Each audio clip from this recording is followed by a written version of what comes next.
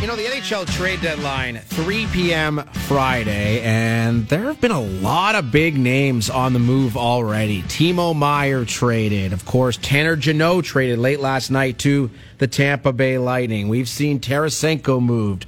O'Reilly moved. Patrick Kane seemingly on the verge of being traded to the Rangers at any point in time. I'm a little bit worried about our friend James Duthie, Coco, because he's got to host, 12 hours of live TV on Friday? Yeah, I gave him a quick call last night after the Leaf game? the Meier deal. Oh, okay. I was like, what are we going to do? You doing all right, bud? Here's what we should do. We should call Liam McHugh, the American James Duthie, to come in and relieve James from his misery, because that's a great idea. I'm sure Liam's got his own stuff going on. People won't even notice, too. Yeah, unless they'll notice. They'll be like, damn, James Duthie got good looking. All right, let's bring him in.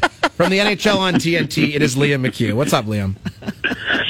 Thank you. Thank you very much for that. A bucket of makeup will do wonders at any time. But no, the best thing I have going for me is that I don't have a trade deadline show to worry about. That is fortunate. Poor James Duthie. Yeah. Oh, my God.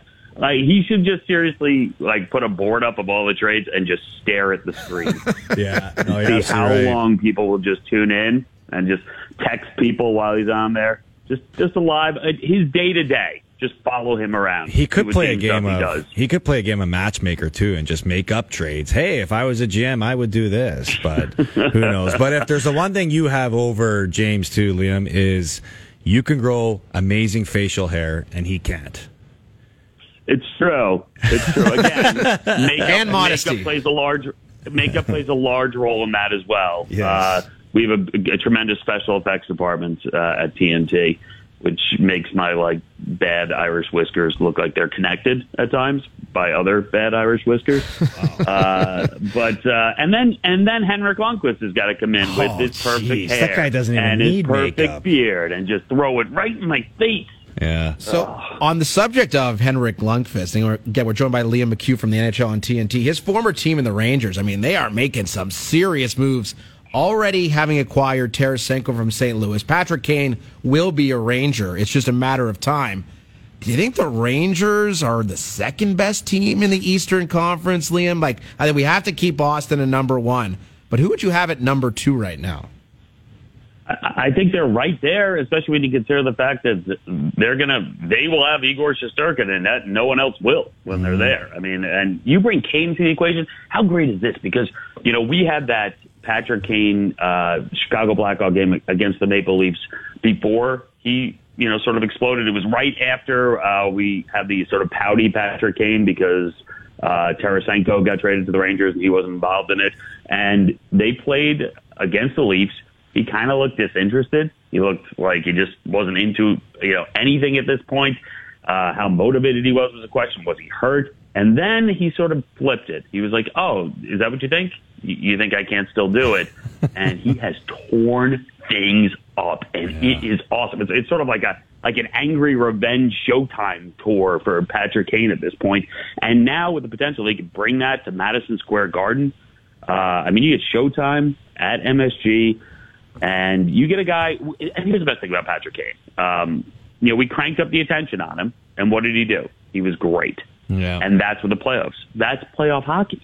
Yeah. That's it. And we've seen teams that can't handle it. We really, you know what? I go back to last year. Florida Panthers, they got put in the spotlight, could not handle it. Just could not.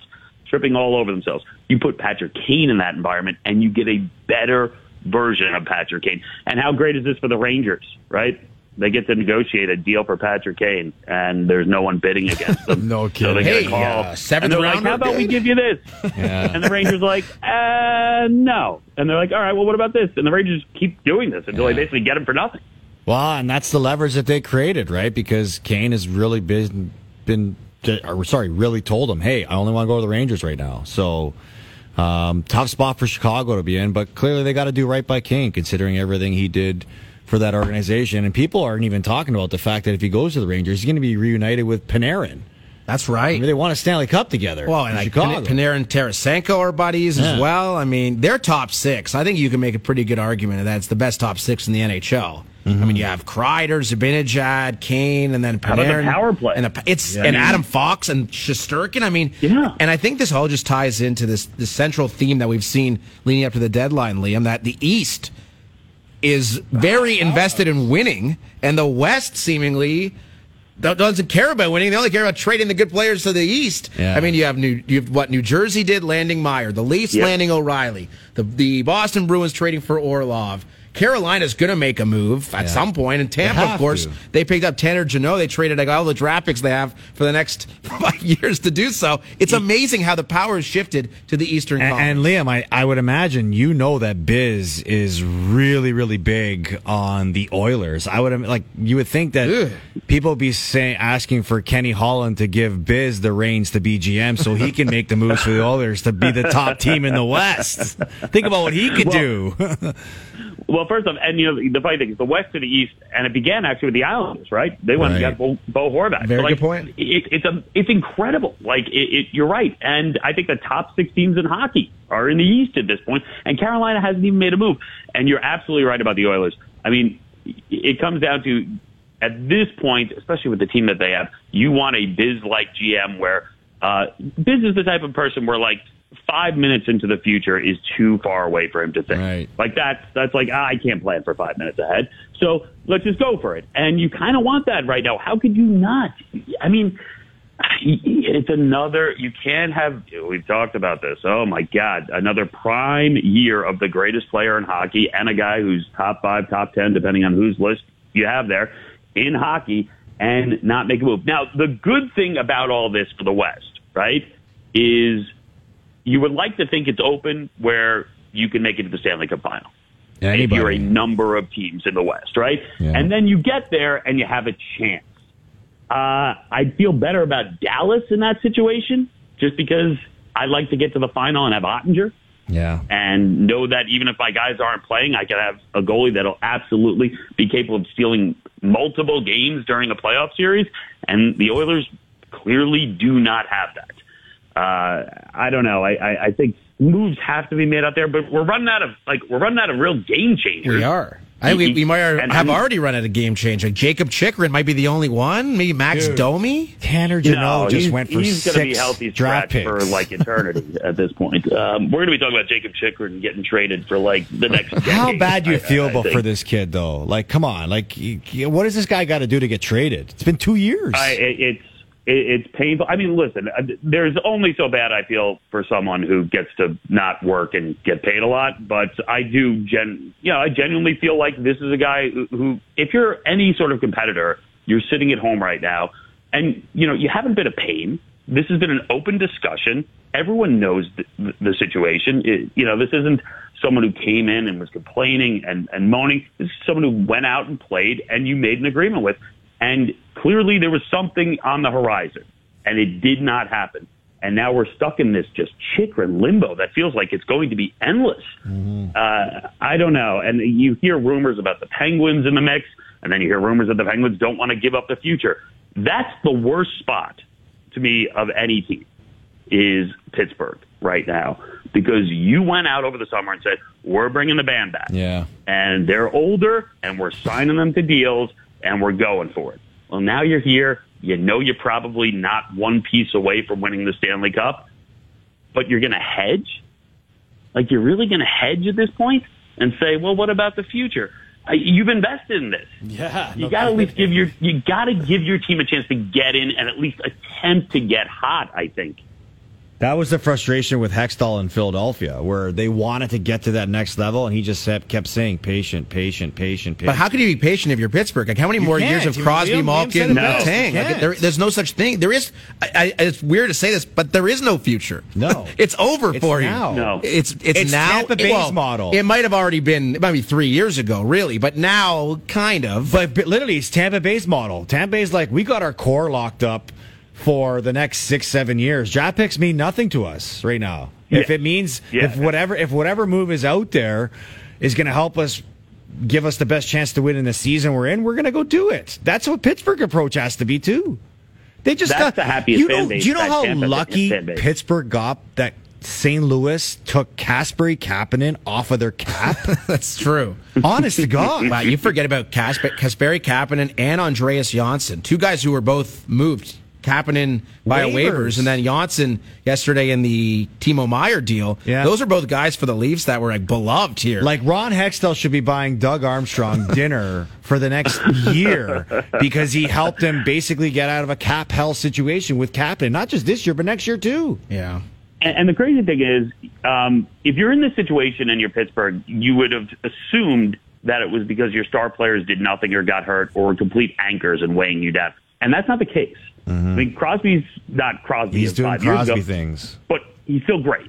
And I think Malkin's playing very well at this point. I mean, I don't know what the expectations were. I didn't have huge expectations for him. Well, their goaltending has let them down big time. And that's it. That's been a problem. But if you can start to turn that around and you can have some help at goalie, heck, you can go out right now. You could get a goalie. Yeah. Go get a goalie. Why not? Get some depth there. I mean, there's that team in Arizona again. Give them a call. Yeah. That could be an interesting. John Gibson. You want to commit to goaltending with your core? John Gibson's under contract There's for the next 5 years. There. Yeah. And I just don't get how you can be like, we're all about right now. But wait, maybe what about the future? No, I'm with you. Yeah. That's I don't know if that's a great motto for like a city or a team. There is no future. Right. But, I think that's where Pittsburgh should Well, roll it is in Tampa. There is no future. No, they have no draft picks. No. Liam McHugh is our guest from the NHL on TNT and MLS on Apple. And I saw some of the broadcast, thought it looked really sharp. The graphics were exceptional, Liam. What was the reaction at Apple? Did you hear from Tim Cook congratulating you on a successful first week? What's going on? I have not. I hear he answers all his own emails. Really? So maybe I'll shoot him an email and just ask him if he, tuned in, checked out the show. Yeah. It looked great. It looked great. Of course, you guys. I thought you did a fantastic job. The tip of the cap on the graphics was great. That was all me. I put a lot of work into the graphics. Nice.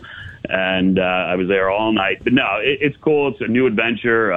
Soccer is a pretty big passion of mine. I grew up playing it, played it badly in college, and now I get to broadcast it badly for Apple TV. They made a mistake. The only thing I found weird about MLS opening up this weekend is the games that I watching guys' breath in the air because it was so cold outside. I'm thinking to myself, we're still in February and they're doing soccer games outside.